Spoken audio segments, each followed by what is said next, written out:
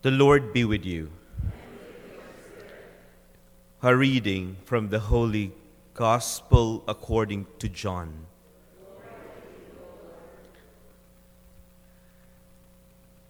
When it was evening, the disciples of Jesus went down to the sea, embarked in a boat, and went across the sea to Capernaum. It had already grown dark, and Jesus had not yet come to them.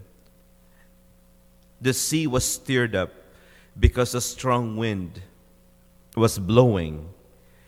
When they had rowed about 3 or 4 miles, they saw Jesus walking on the sea and coming near the boat, and they began to be afraid. But he said to them, "It is I, do not be afraid." They wanted to take him into the boat, but the boat immediately arrived at the shore to which they were heading. The Gospel of the Lord.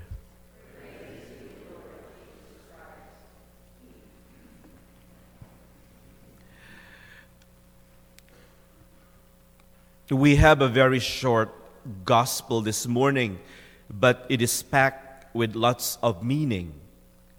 First, we were given the time of the day that it happened. It happened in the evening. And I think I mentioned it before that evening in the biblical language speaks of tribulation, challenges, and tests. Do I find myself in the evening at this point of my life? We were also told in the gospel that the disciples were rowing in the dark without Jesus for about 3 or 4 miles.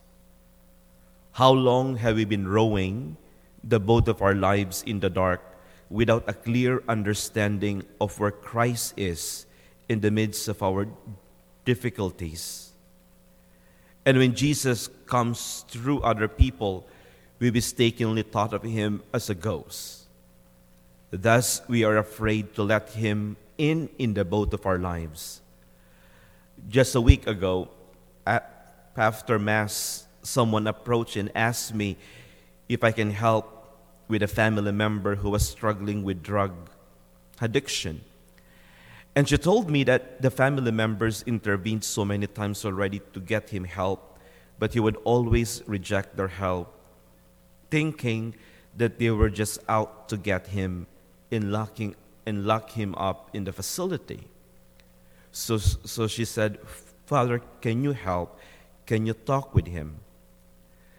Like the disciples in the gospel today, the guy was afraid to let his family members enter into his boat. They had the best intentions. They only wanted him to be well. But he was afraid. "It is I, do not be afraid," says the Lord in the gospel. Whatever evening or darkness or stirring or tossing of the sea that we are experiencing right now, let us be assured of the faithfulness and the constancy of God in our lives. And may we not be afraid of the help that he sends, but allowing his grace to transform us so that like the disciples in the gospel today, we too will get to the shore safely.